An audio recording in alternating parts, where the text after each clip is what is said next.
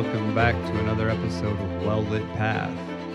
In Psalm 36, David speaks of the reality of the wicked, then offsets that with the reality of God. But first, how was your week? I've recently been reading some older books by familiar authors, and a lot of people have probably read these books. And if I said them, would be asking yourselves, Tom, you're just now reading these books? So I'm not going to put myself in that position, and I'm not going to list them off. But what I love about some of these books is that the concepts that they present are timeless. We're evil. God is good. And as I look at these realities, I can't help but see in them God's holiness. He's set apart. He's high above everything else. This is his holiness. This is how we know even our good is wicked compared to his goodness. His goodness is unattainable. Our good, our righteousness is like filthy rags by comparison. And I can't help but think if we could just think on his holiness, allow it to consume our thoughts and our lives, actually put him above all else in our lives, would our lives not be more fulfilled, more enriched? Would we not, in our pursuit of understanding his holiness, have a greater impact on those around us? You know, not just our family, not just our church, not just our brothers and sisters in Christ, but those that are still bound in their wickedness, those that are still enslaved by it. To where it becomes so attractive to ponder God's holiness and how that reflects on his love for us, that they would be overwhelmed with the desire to have this type of relationship with him as well. This is the power of the gospel.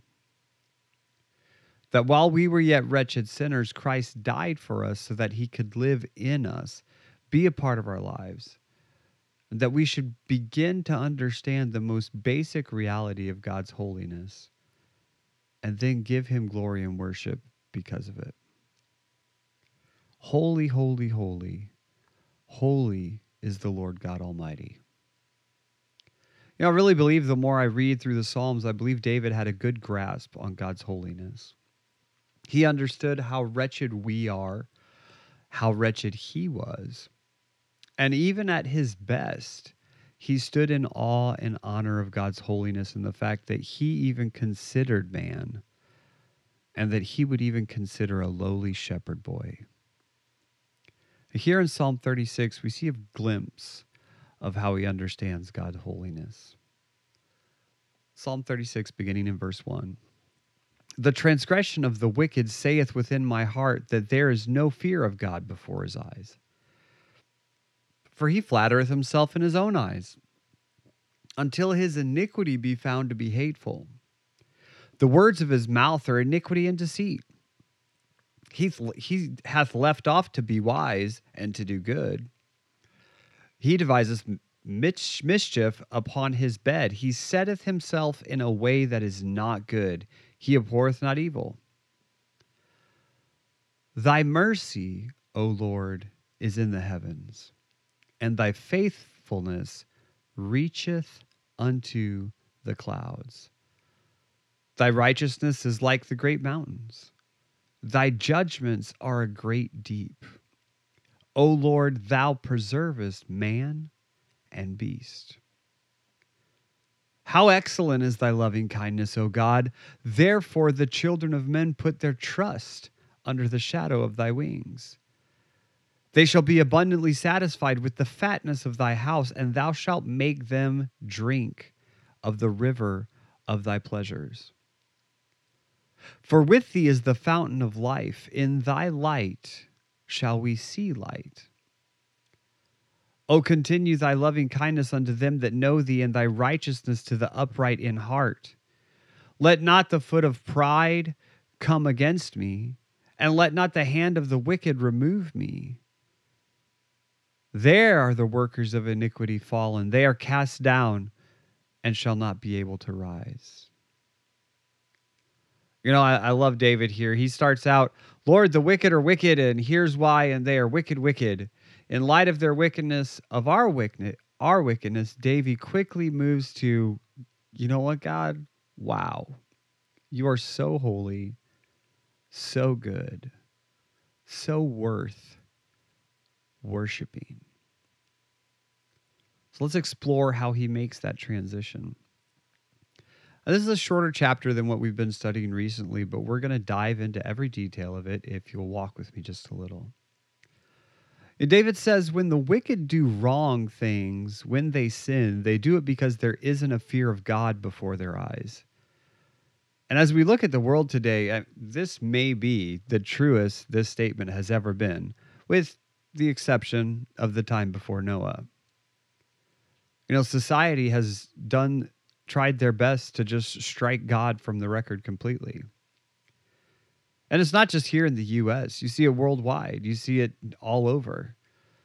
And this mentality is as old as sin itself, but has become the banner of some form of twisted, spiritual capitalism. Do what you want to, say what you want to, be what you want to be happy.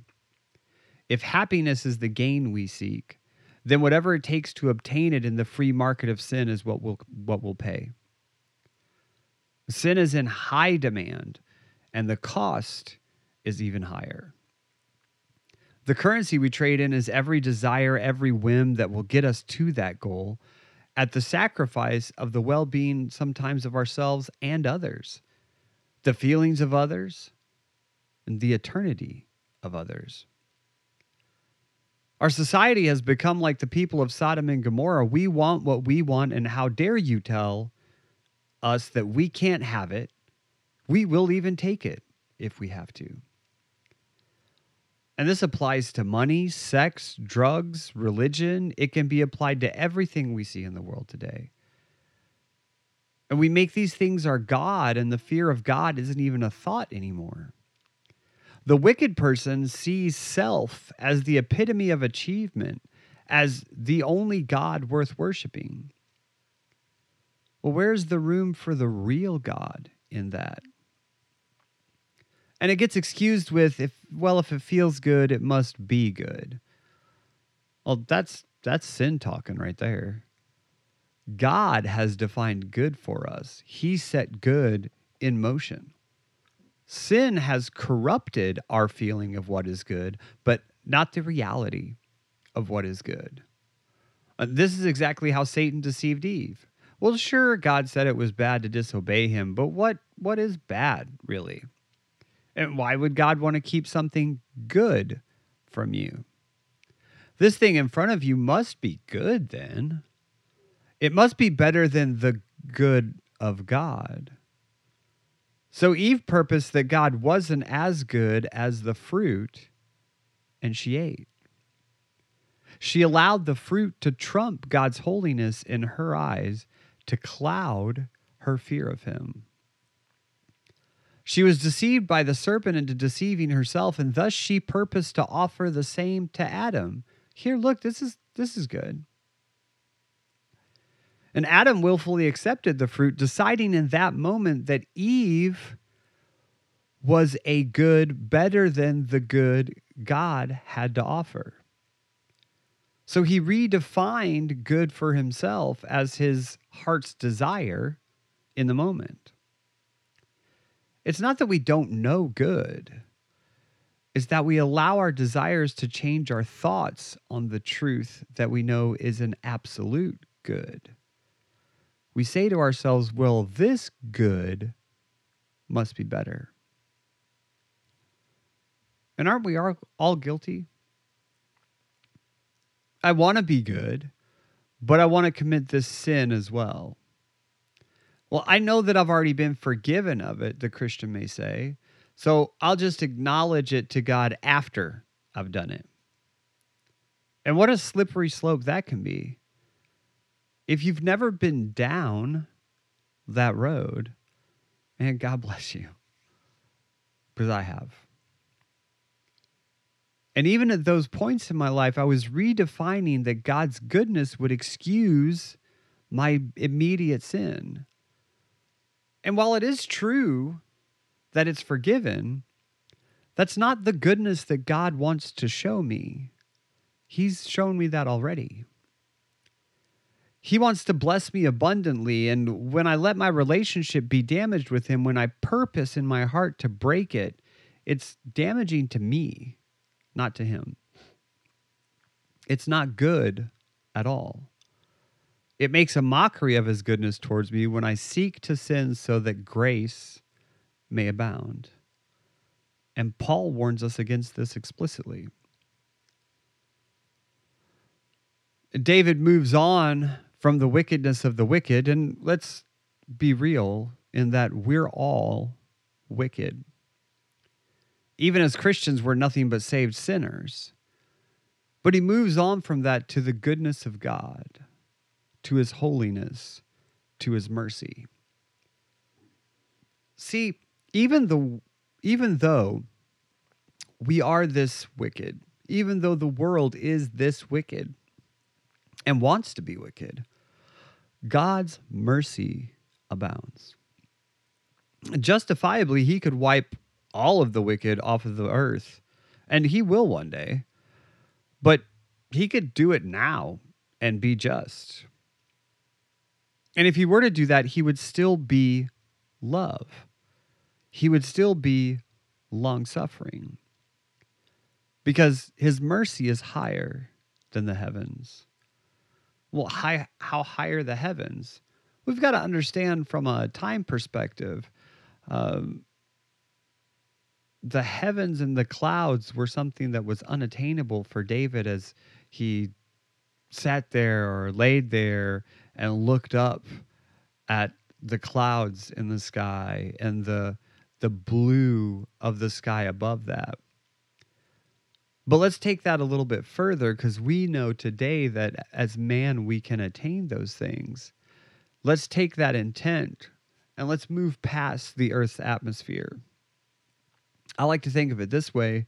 His mercy is as vast as an ever-expanding universe. As much as we can't reach even the next galaxy, we can't measure God's mercy.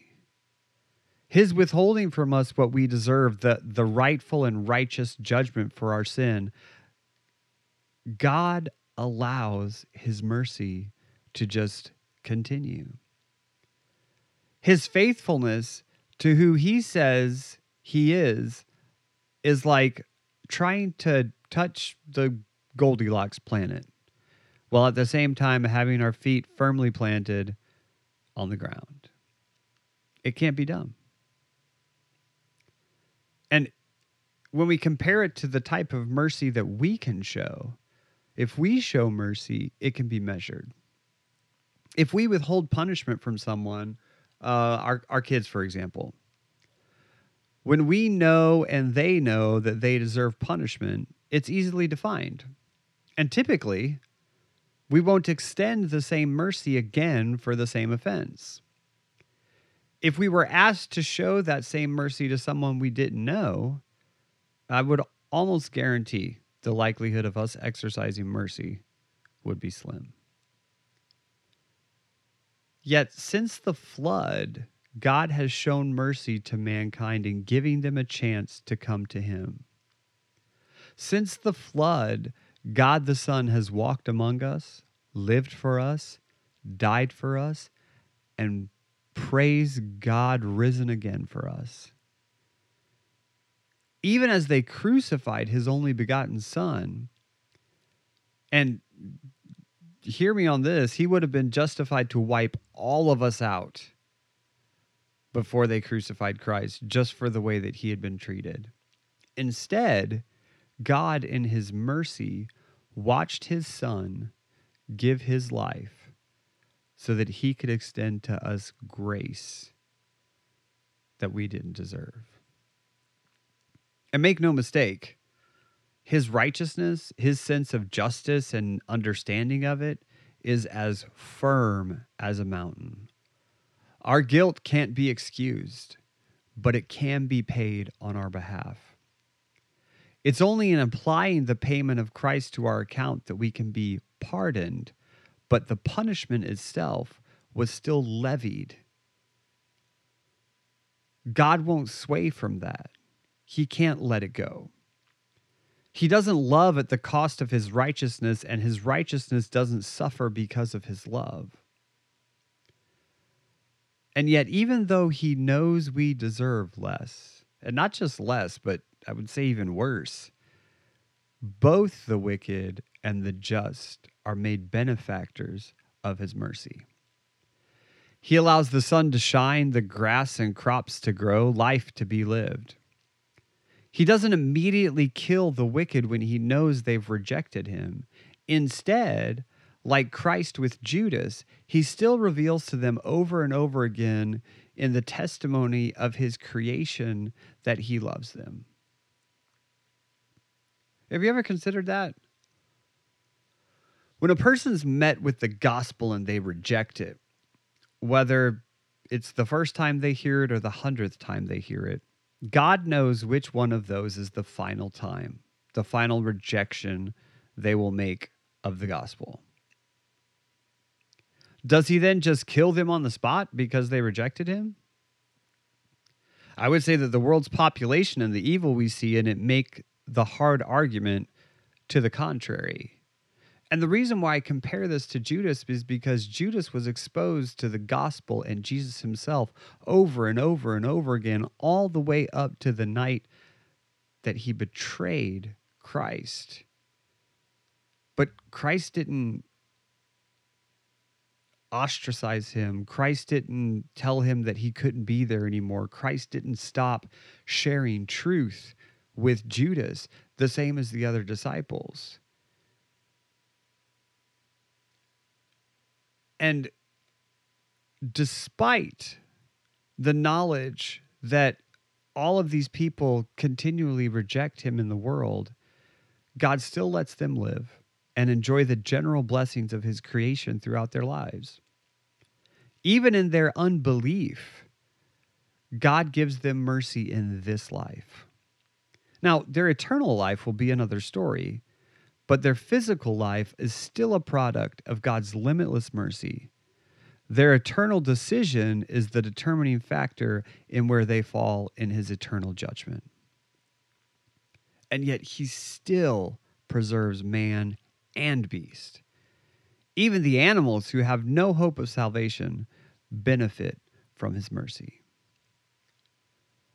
So David exclaims the excellence of his loving kindness, generally to all, but specifically to those who place themselves under the shadow of God's wings. It's here under his wings that we find our true purpose. It's here that we experience the depths of his love and mercy. I wonder sometimes, do we really understand what it means to be under his wing? I would probably argue pretty harshly that we mostly either do not or we discount the importance of it as born-again believers. We like to think of it as his general follow-us-everywhere protection. But here's the thing about a hen when she gathers her chicks under her wings. When she's done so, she doesn't move where they want to move. They go where she moves, and they remain under her wings only in that they match her speed and stay on her path. Yet she never goes so fast that any get left behind or find themselves outside of the protection of her wings suddenly. And to trust God means to lean into his goodness and knowledge of what is actually best for us. To move when he moves and to stop when he stops. And even when we can't see where he's going, to trust that it's good for us. It's when we peek our little heads out and see that piece of grain beyond the protection of his wings that we get upset when we get snatched up by a chicken hawk. If that grain would have been good for us, he would have moved to it. When he didn't, it means there's danger where that little piece of grain is. We have to trust him. We have to remain in the shadow of his wing. This is where the peace and rest are found. This is where we'll find abundant satisfaction in our sacrifices to him. The phrase used here is the fatness of thy house.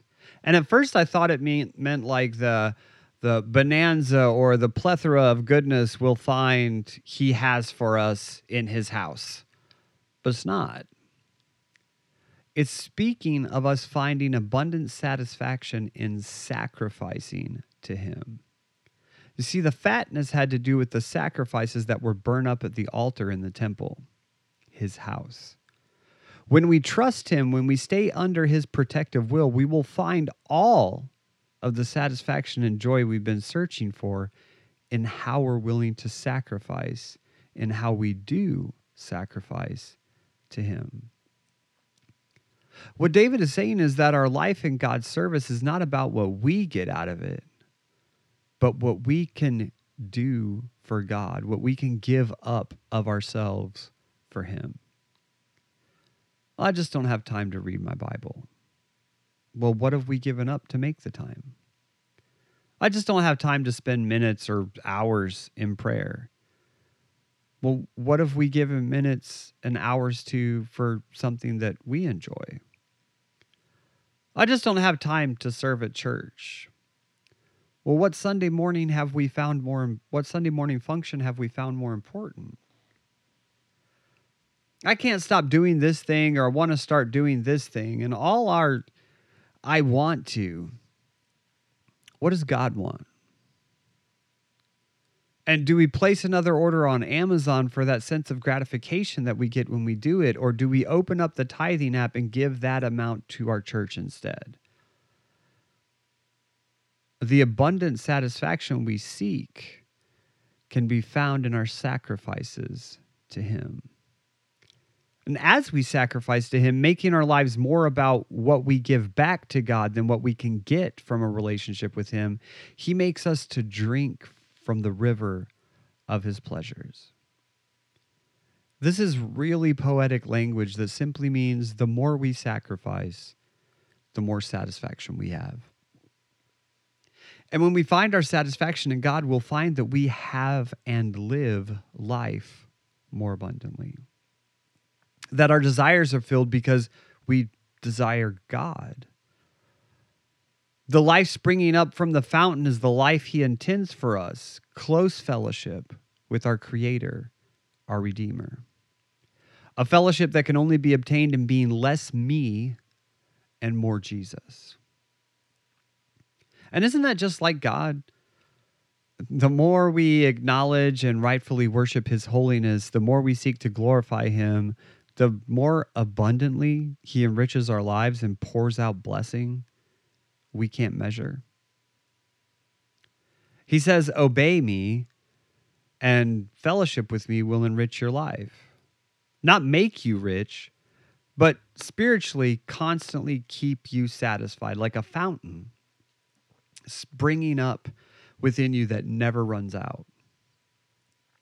And then the light we see, the only light we can see when we live that kind of life, is the kind of life we were meant for, the light of his presence.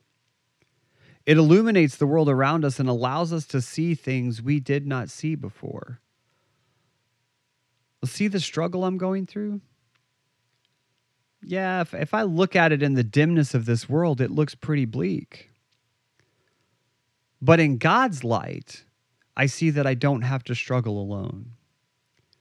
I see that God is good to me and that even though a loved one may be gone, or I got a bad report from a doctor, or I lost a job, or a spouse betrayed me, or my kids won't speak to me, or I was the victim of abuse or a violent crime or a tragedy, or addiction used to rule my life, those things do not define me. They're real, but they're not my identity. And I don't walk through them alone.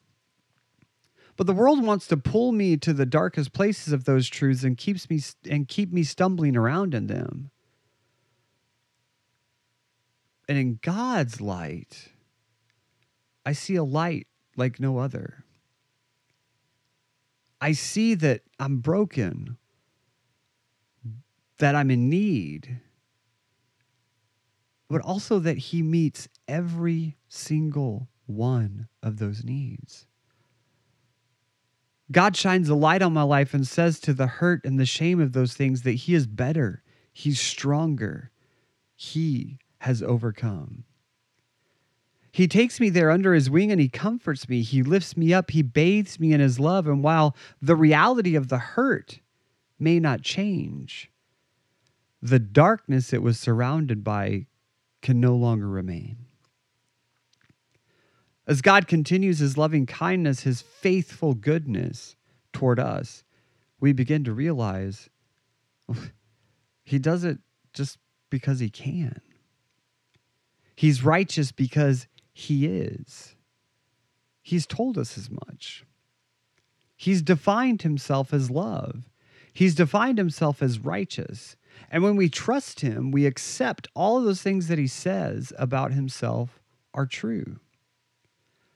We accept that because he said he never changes, that these actions that he shows to us also will never change.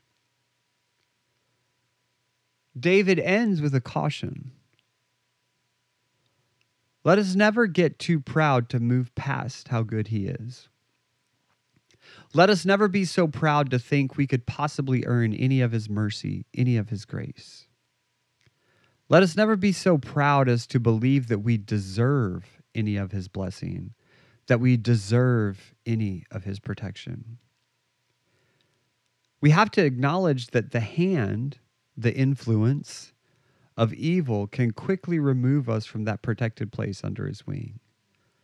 We can be easily drawn out when we let pride cloud our standing with a holy and righteous God. Remaining in his protection, and as the old hymn says, stepping in the light, we can watch as the workers of iniquities fall in the darkness just outside. They could be under the well-lit wing of God just like us. They could find joy and abundant satisfaction in the sacrifice we make daily, the living sacrifice, the same as us. But it trips them up. They want abundance without sacrifice. They want the security of material things rather than the protection of a God they can't see. And while we see his workings as they are lit by the light we find defines him and illuminates him, those still in the darkness can't see what they're missing. And they'll never rise on their own. And for us, that should be all the more reason to let his light so shine before men. I'll close this week kind of as I've kind of come to like closing this way. I might start doing it a little more with a few lines from just a really pretty song that was taken straight out of the scripture. While we may be in the shadow of his wings, the light that illuminates them lets us know where we are. The lyrics of the song go like this: the only shadow I see is the shadow of your wings, the shadow of your wings. And the only shelter I seek is the shadow of your wings, the shadow of your wings. Safe in your arms of love. Safe in your arms of love. Hey, thanks for walking with me a while as we read the word together. Won't you join me again next week? And we'll walk just a little further. If you like the podcast, go ahead and hit that follow button. If you have any questions about salvation or general podcast questions, reach out to us via email at podcast@lakeworthbaptist.org. Go ahead and follow us on Instagram and Facebook by looking for LWBC_publications.